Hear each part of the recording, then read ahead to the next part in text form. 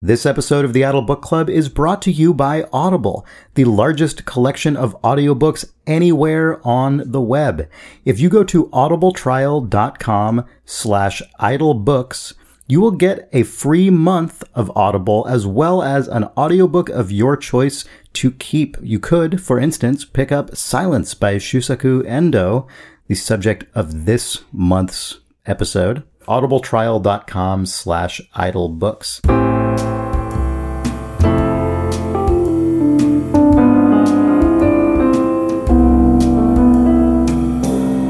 Welcome to the Idle Book Club for February 2017. I am Chris Remo. I'm Sarah Argadale. This month we're discussing Silence, the Japanese novel by Shusako Endo, which was recently adapted into a film by Martin Scorsese. Next month, as a heads up, we will be reading The Handmaid's Tale by Margaret Atwood. So, first of all, for Silence, why did we choose this novel, Sarah? We decided to read Silence this month because we saw the Scorsese movie, and I think generally we are of the opinion that it is useful to read the book before you see the adaptation. But we didn't. Yeah, we messed up this time, but we're correcting that because you, Chris, have never read The Handmaid's Tale. Hulu's turning it into another prestige TV show, so we're getting that in. I've read The Handmaid's Tale. I'm already done. But anyway, so we saw the movie Silence, and we're interested in reading the novel that inspired the Scorsese movie. We will probably talk about the book and the movie a little bit later on in the episode, but that was kind of the impetus for picking this up in the first place. Yeah.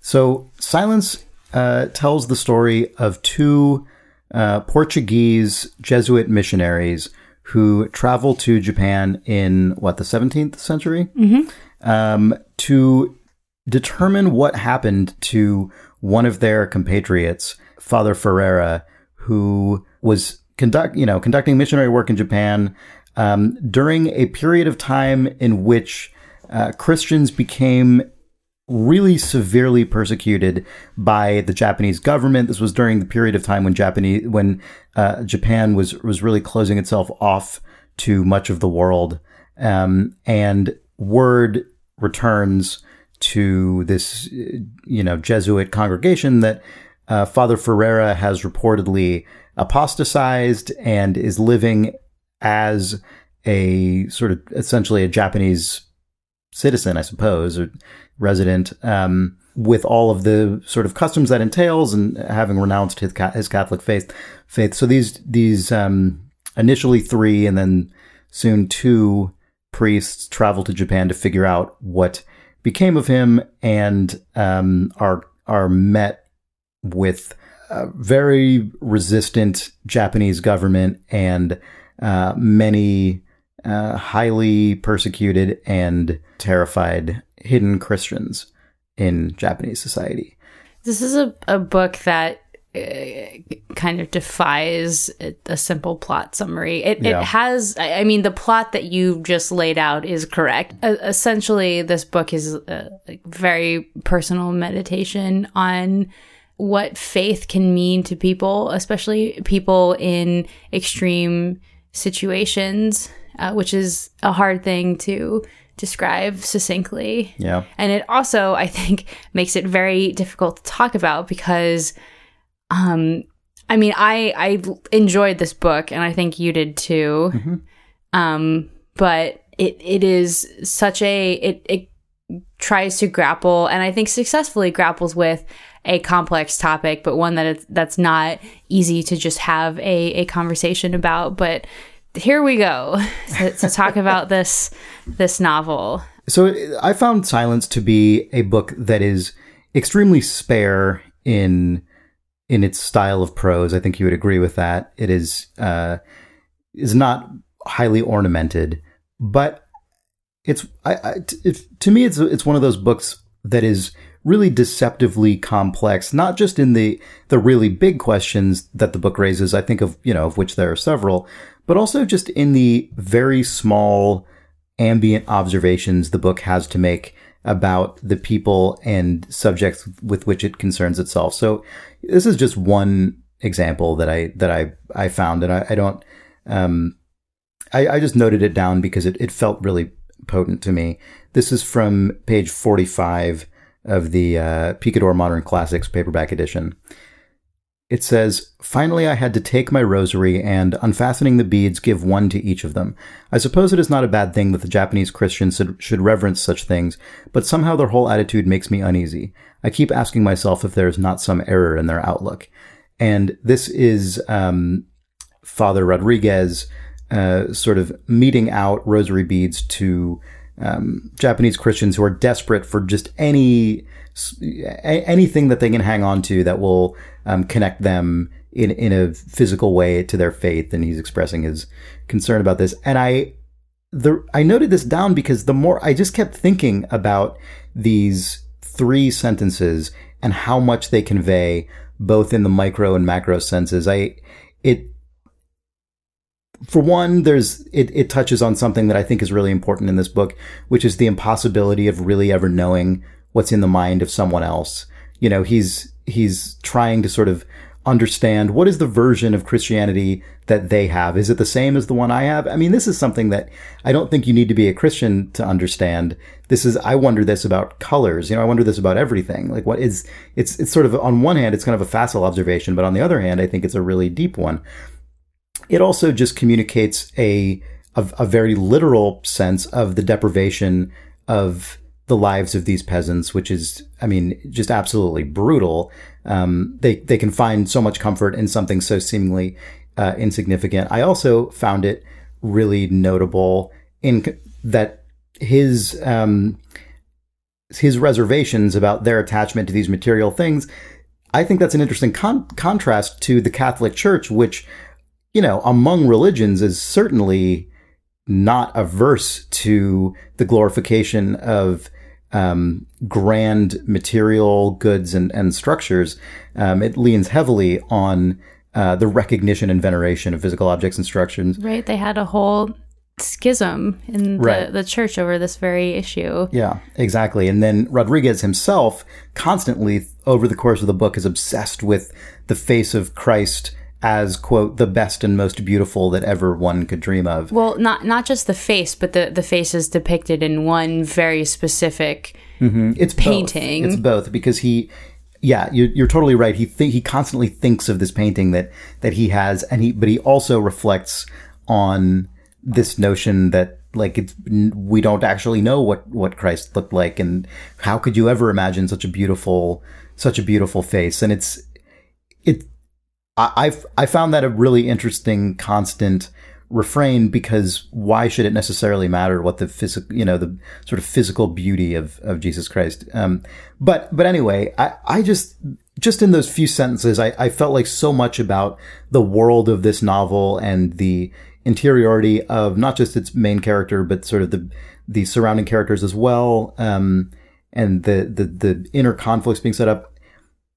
I'm not about to say that particular piece of prose is sort of just a uniquely beautiful piece of prose, but throughout the novel, I increasingly gained a huge amount of respect for Endo, for his ability to pack an enormous density of information and observation into sentences that are extraordinarily straightforward and sort of almost pithy.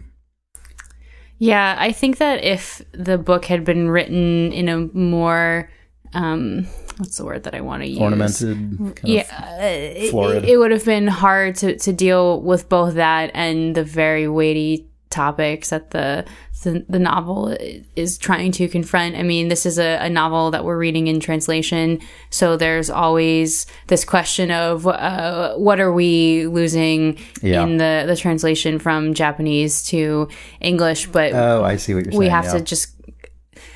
I've definitely, I studied Russian in college, so I have read novels in translation that hold on to a very verbose style of prose. So I know it's not completely out of the question, but there is this element, something that this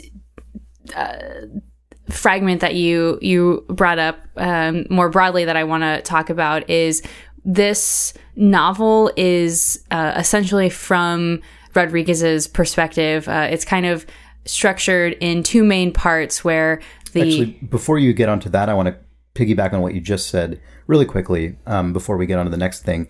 Regarding translation, I am definitely underread in Japanese literature. I imagine you are as well. Have you read Murakami much?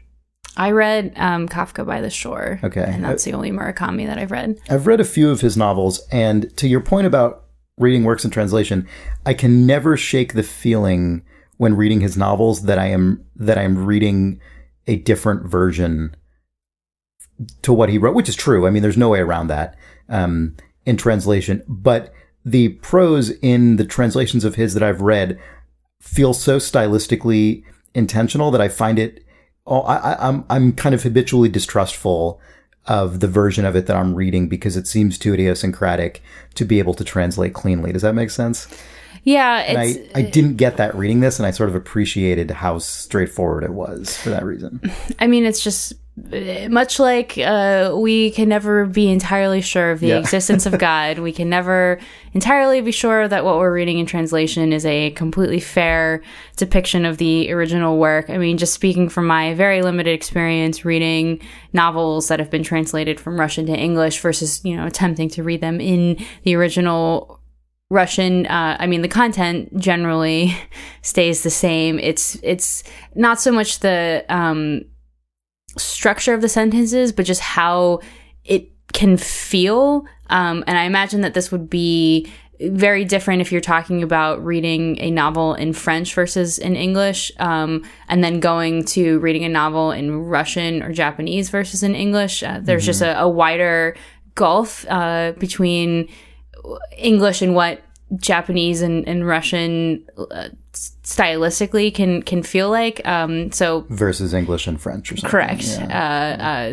English and French are obviously much closer to one another. And I just I remember when I tried to read Master and Margarita by Mikhail Bulgakov in Russian and how it just felt so different from the way that it is translated in English, because the way that the actual words connect to each other are different. And maybe that's the case for this novel in Japanese. We will never know because we do not speak Japanese, unfortunately. It's true, we will never know.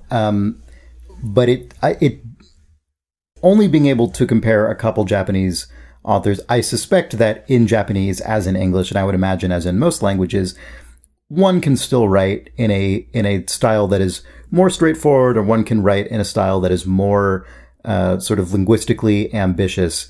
And neither of those is intrinsically better or, more or less meritorious from a literary standpoint.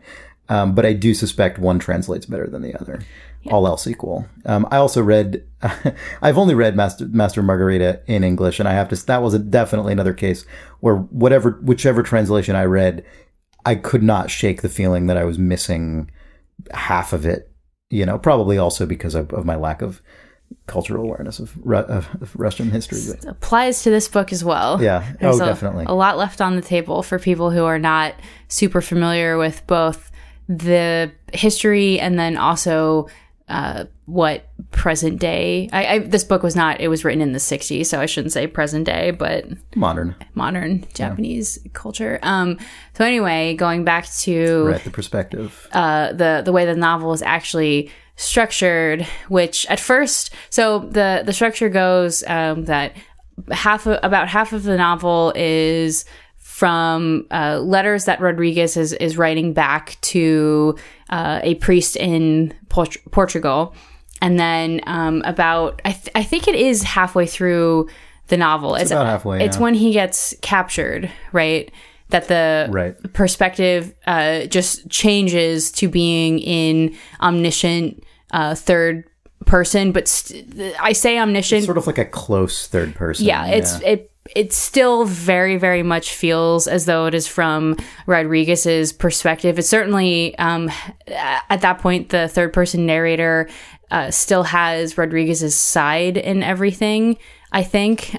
So even if the perspective has shifted, I don't think it has shifted dramatically. But when I first was reading the book and noticed the change, that felt like a very modern way to structure the novel. I was kind of shocked that we were suddenly changing perspectives, but then I realized that this is actually a very classic way to write a story. A lot of older novels are both written as like epistolary novels with some kind of narration within it, and I think that it ties back to the setting that it's trying to evoke. So both in this very unornamented, we should say, style, and then the way that it is set up, this novel definitely feels as though it belongs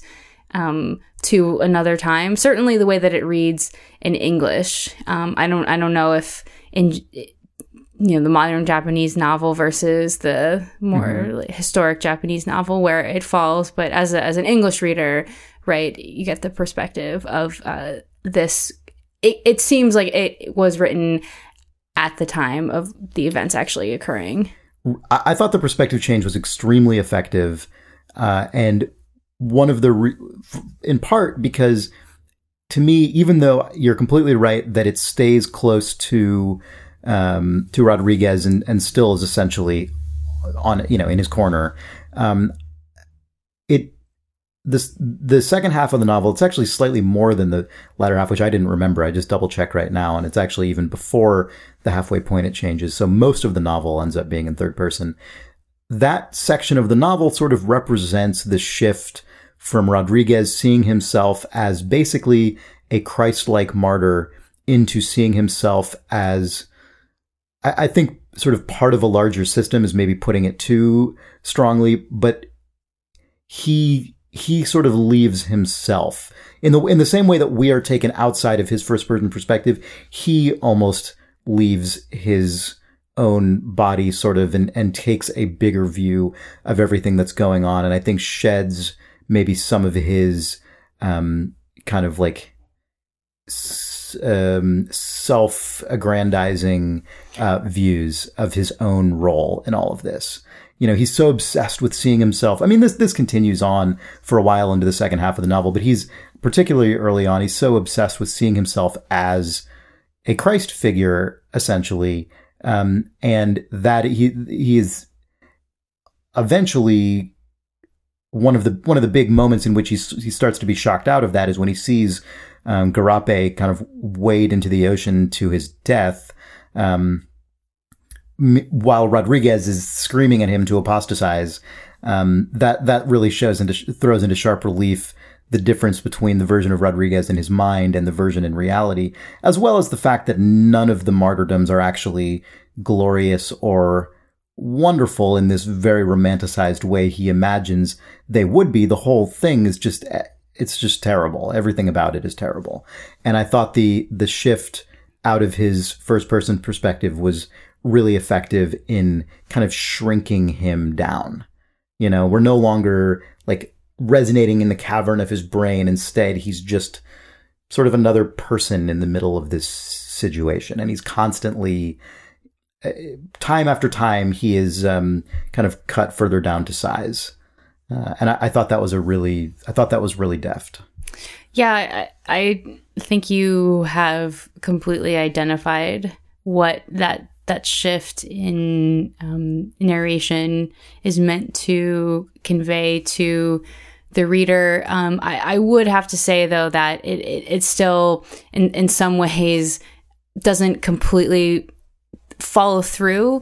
So the letters that Rodriguez is writing are completely his own. That's where you get the comment about these Japanese Christians being too attached to icons versus the actual religion. And because this is a letter that he's writing, it's not necessarily clear that he or the author necessarily are aware of the hypocrisy in that statement. I think the author is aware of everything going on.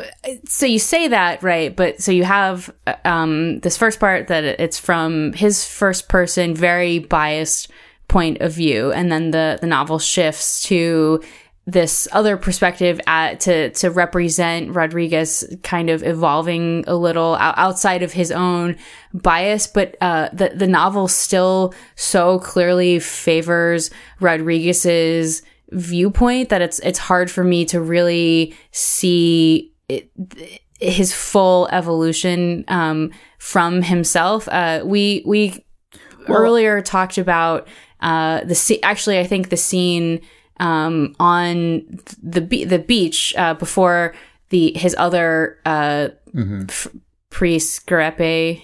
Did I say that right? I think so. Garepe is what I say. Adam Driver. Before he dies by drowning, there's a confrontation between Rodriguez and one of the Japanese officials who they've had a few antagonistic confrontations prior to that. And the way that scene is presented is that Rodriguez is confident and self-assured they're having a philosophical argument, and Rodriguez's points are all presented as being the calm, wise one, whereas the interpreter is just is described as being upset and angry and getting like so infuriated that this wise priest is calmly deconstructing all of the interpreter's arguments. And this section is all like the third person interpretation, but a third person perspective, but it still really, really feels like this is Rodriguez's take on the situation. Sure. I don't think that is the novel sort of not doing what it sets out to do, though. I think it is still essentially Rodriguez's perspective, but it's conveying his perspective through a different way. Sure, but you see, I mean, if even in the third person part of the novel that is meant to evoke his development, even the novel itself can't completely shed itself of Rodriguez being the one who is correct, and to some degree. I have a different interpretation, which is that I think the novel doesn't really consider anyone correct per se. I think there are two perspectives about the role of Christianity in Japan at this time portrayed in the novel. One of whose belongs to Rodriguez, which is that, and this would obviously be the Catholic position here, which is that Catholicism is true, therefore it's true everywhere. It's as true in Japan as in Portugal or anywhere else, and agree with it or not, that's an intellectually consistent position unto itself. And then there's the position of the Japanese government as represented by the magistrate Inoue, and his position is that Christianity simply is not suited to Japan. It makes no difference what anyone believes is truth or not truth. That is irrelevant, because ultimately the very soil of Japan is simply not conducive to this religion.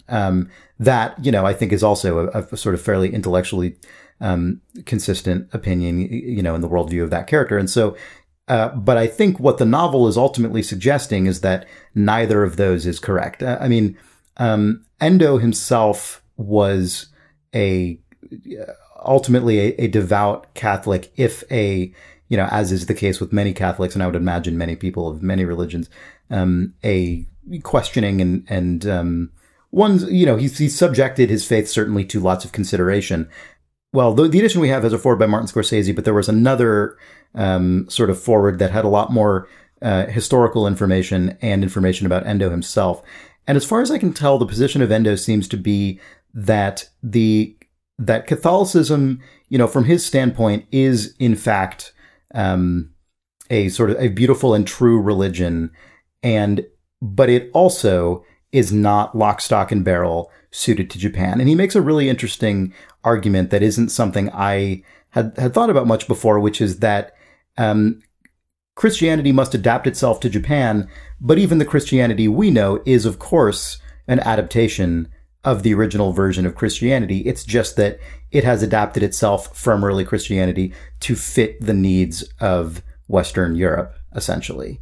And just as that was necessarily true over the course of centuries to establish Christianity as the dominant European religion, so must that be true if it is to ever become any kind of significant force in Japan. And so to me, the ultimate perspective of the book there is that both extreme positions are, have truth within them, but neither contains all the truth. So I agree with you that the novel ultimately, I think, is arguing that neither the Japanese officials nor the Portuguese priests are necessarily correct in their dogmatic beliefs, but caught in the middle of these two warring factions, right, are the Japanese peasants who are kind of struggling to make sense of a world where they have all these competing, sometimes very deadly interests going on. So how did you feel that the kind of oppressed Japanese class of the novel were presented? That's a good question. It's tough to say without being more of a scholar of this period in history. I guess I don't mean how, did they feel like characters to you, or were they just there for Rodriguez to kind of bounce his own understanding of, because Rodriguez is struggling with his faith and martyrdom. Meanwhile, it's like it's a great example of the way that life still works today, where the intellectual political class are having these philosophical debates about religion and culture and maintaining your culture and all of these big topics. Meanwhile, it's the Japanese peasants who are the ones who are dying because of these conversations. And I wonder, does that kind of carry through in the book itself? Did the Japanese peasants feel like real people to you? Did they feel just like ciphers to be like pushed around by these other bigger groups? Mm-hmm. That's a good question. I think increasingly over the course of the novel, I appreciated the depiction of the peasants more and more, in part because we spoke. We each had sort of things to say about the way perspective is treated in this novel. And I think that's really tied to what I, as a reader, got out of the role of those characters in the novel. The deeper we get into the book and the less we are exclusively only concerned with the interiority of Rodriguez, the more we start to see ways in which his assumptions about people, are sometimes correct. In some sense, these people are extraordinarily pious to sort of almost superhuman degree.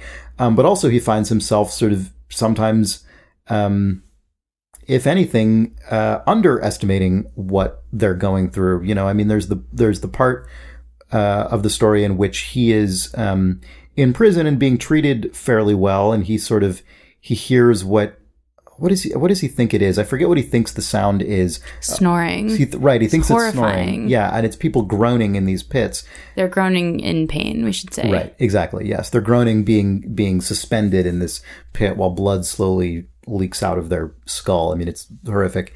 Part of the empathy we gain for those people, in part, is kind of the result of a trick of sleight of hand, relying on the fact that Rodriguez's perspective into what's going on with them is limited, and he doesn't fully consider what's going on to its entire extent. And so I think I shouldn't say necessarily, but I think the novel, in part, to some degree, intentionally keeps those characters almost at arm's length or slightly less fully drawn, because, I mean, I guess probably in part to make the exact point that you're making about the distance between those people and all of these decisions that are having enormous impacts on their lives and well-being. And also because on the smaller scale, that is how it punches bigger once we understand what's going on. I don't know if that really answers everything about everything you're asking. How would you answer that question? I feel so conflicted about it because I mean, in the part of the novel where Rodriguez is trying to step outside of himself, he's still. He almost has even though he is coming up with new interpretations of his religion and how to act in the world towards the end of the book, it's as though he has even less contact with the Japanese peasants than he did in the first part of. I mean, he's intentionally isolated from them. Sure, but his change of I don't want to say change of heart because that's too weak of an expression for what happens to him in the end, but it's motivated by the suffering of I think completely nameless Japanese peasants who aren't even communicating in a spoken language. They're just communicating in groans, like this animal sound, versus the beginning of the novel where there are Japanese peasants who are named and have full speaking parts, and we kind of get some insight into their own goings on. And I kind of don't know what to make of the fact that when Rodriguez finally has he finally admits to himself that there's nothing noble or great about martyrdom, and that these Japanese people do not need to suffer for this idea of a religion that he has that might not even be the correct one. It's at a moment when he is as far both literally and figuratively from those same people, and is that on purpose, or is that just? I think so, definitely, because when he is directly interacting with the people that he's sort of providing his priestly services to, even though he is aware in a general sense that this oppression exists and that he's in danger, he's still, I think he says this at some point in the novel, he still sort of feels as though, well, he could do this. I mean, he could just live this life indefinitely. It's dangerous, but he could do this, right? He could go from village to village and these people could keep hiding and so on. And it's not until the point where he's actually truly isolated and realizes how isolated the other people at the hands of their captors are, that those sort of romantic notions are just washed away entirely. So I do think that's intentional. I do take your point that the result of that is that we get very little direct, connection into these people's own minds and sense of selves. I mean, that's something we just don't really get much of in the novel, except for really notably in the character of Kichijiro, who is sort of the least admirable person, I don't know, that's arguable, I suppose, but he is definitely not an admirable person as portrayed in the novel.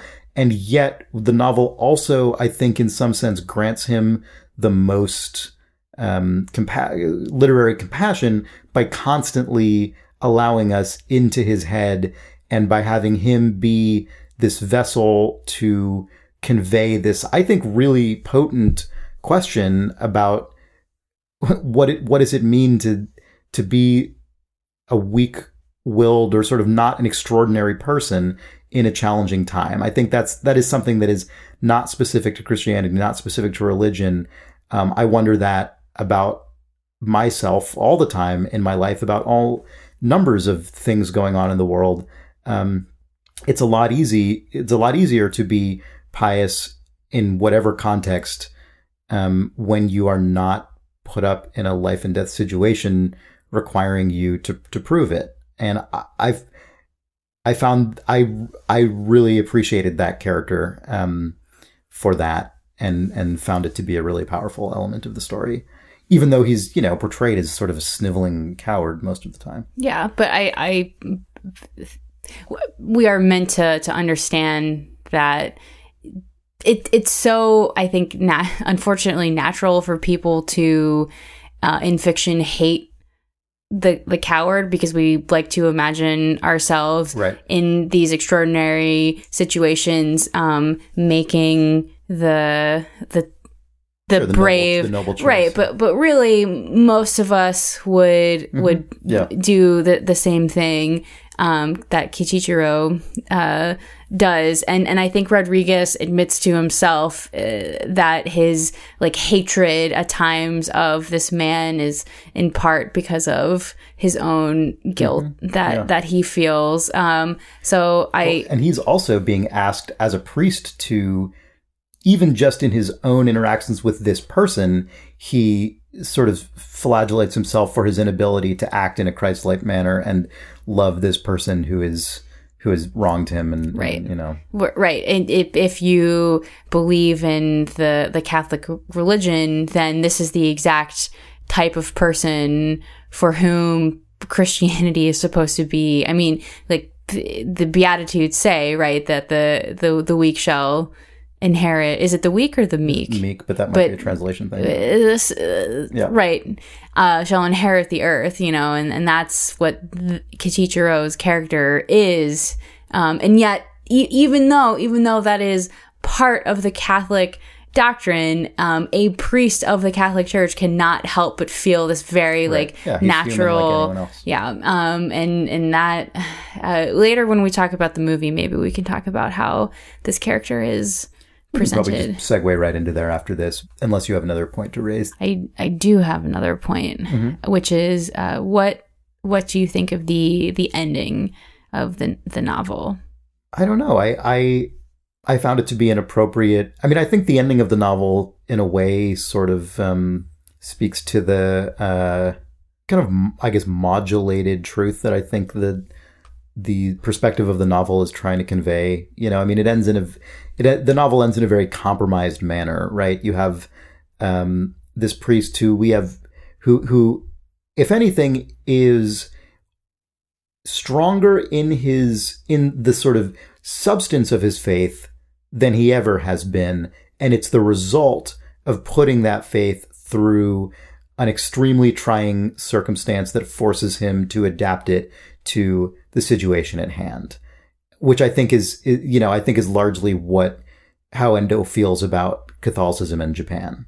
And so it's an ending that is sort of both unsatisfying on its face, because no one really ends up in a great situation, but I think also satisfying because of what it suggests about the interior ability of people to come to a more complex conclusion than they might have otherwise done. The ending made me feel good about the concept of religion for the first time in quite a long time. That's interesting.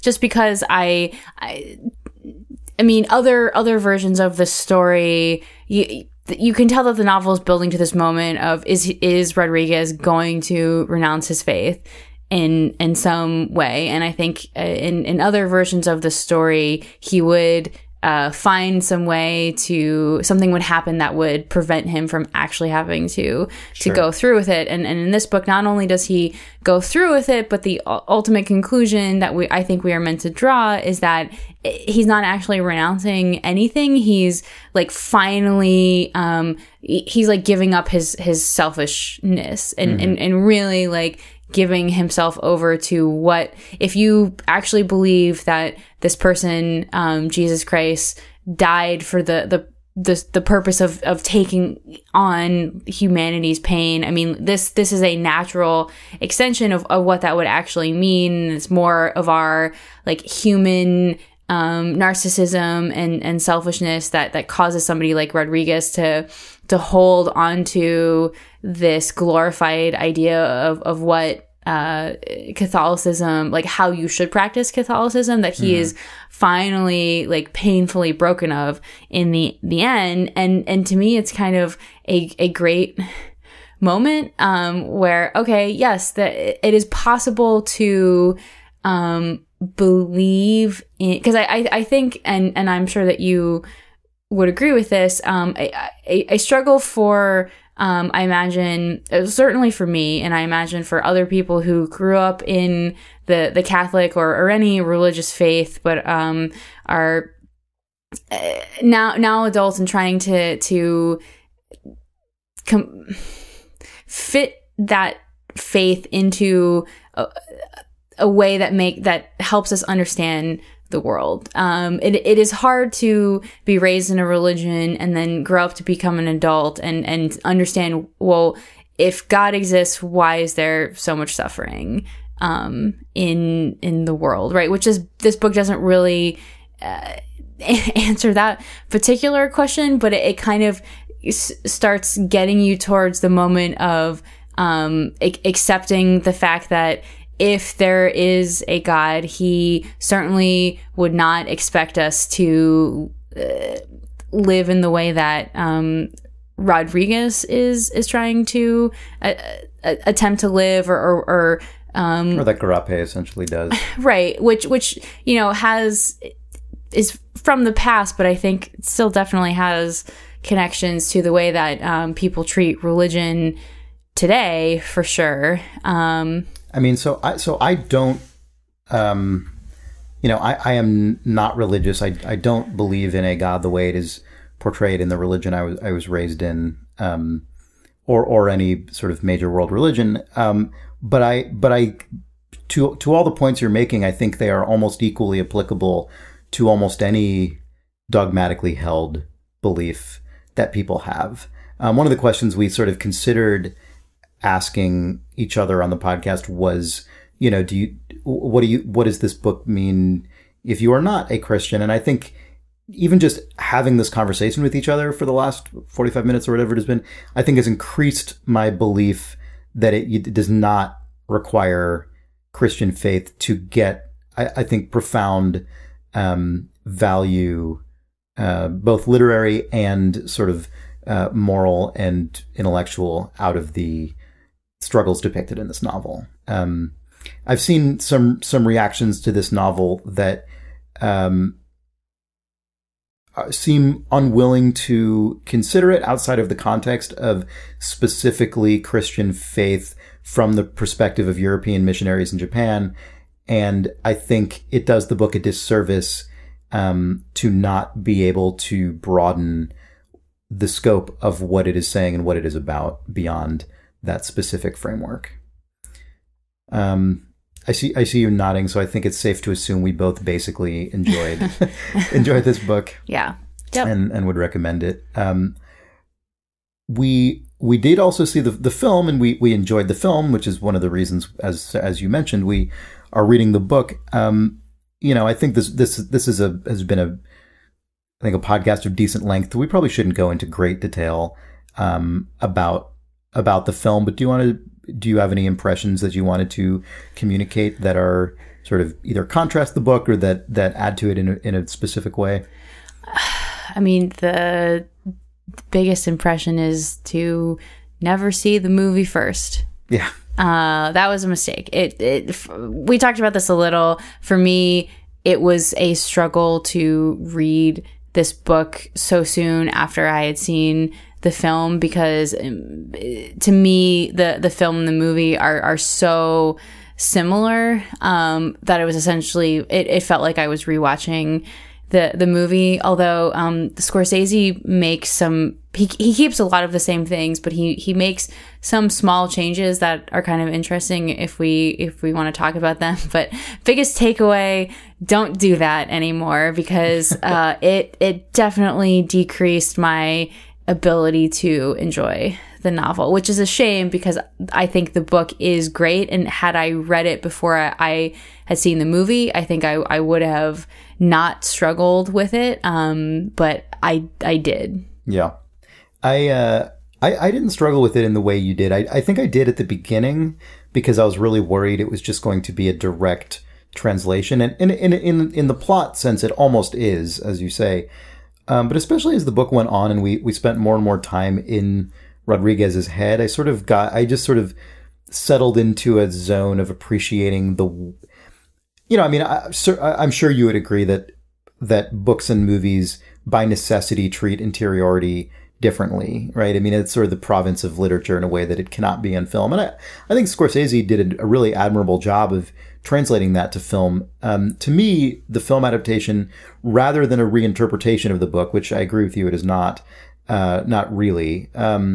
It was more an exercise in determining how something that is so novelistic and literary. I mean, this book is not written like a screenplay, as a lot of modern novels sometimes feel as though they are. How to translate something so novelistic into a motion picture. And so because of all of the choices that had to be made to make that translation, I still found them both to stand on their own, although I do also wish I could go get in a time machine, go and read the book first, and then appreciate all that stuff, all those sort of directorial choices, having the baseline of the novel, in my head. So, what are you going to do? Can't turn back time. But I really liked both. Do you mind if I read a quick Wuthering Heights email? This is from Olivia Belton, and unfortunately didn't come in time to make it onto the Wuthering Heights podcast, but I did want to read it because I thought it was amusing. So she writes, I have two things to share in regard to the latest episode. One about Wuthering Heights' critical reception. Wuthering Heights, like most of the Bronte sisters' work, was first released under a male pseudonym. The first reviews of Wuthering Heights talk about it as a gothic horror story. They talk about Kathy and Heathcliff, but it's not really the focus. It's only after it was revealed that it was written by a woman that it started to become more known as a romance. 3 guesses why. So that from Olivia. Dovetailing nicely from that email, here's a book that we all knew going into it was written by a woman that has maintained its status as a definite horror novel for sure. I have previously read The Handmaid's Tale. Again, another one of these books that I read like early college, and I remember at the time when I read it thinking, oh, this dystopian view of a possible future America is so quaint. I'm in the Obama years. Margaret Atwood, what are you talking about? There's no way that something like this would ever happen. And now we're going to reread it and see if I have that same opinion or not. Encouraging. But I'm excited to. I think probably a lot of people are familiar with this novel, and I think it's a good excuse to get people, especially you, to read it before this Hulu TV show dominates everything. But also because recently a few bookstores have been giving away copies of 1984 and The Handmaid's Tale for free. Actually, the copy that we have, we got for free from the Booksmith, which is a local San Francisco bookstore that we live near. So it just feels like a time to Well, so for March, that is The Handmaid's Tale by Margaret Atwood. This episode of the Idle Book Club was brought to you by Audible, which is the largest collection of audiobooks anywhere. And if you go to audibletrial.com/idlebooks, you can get a free audiobook of your choice as well as a month of Audible subscription. And you could very well pick up The Handmaid's Tale. and listen through it for the next episode of the Idle Book Club.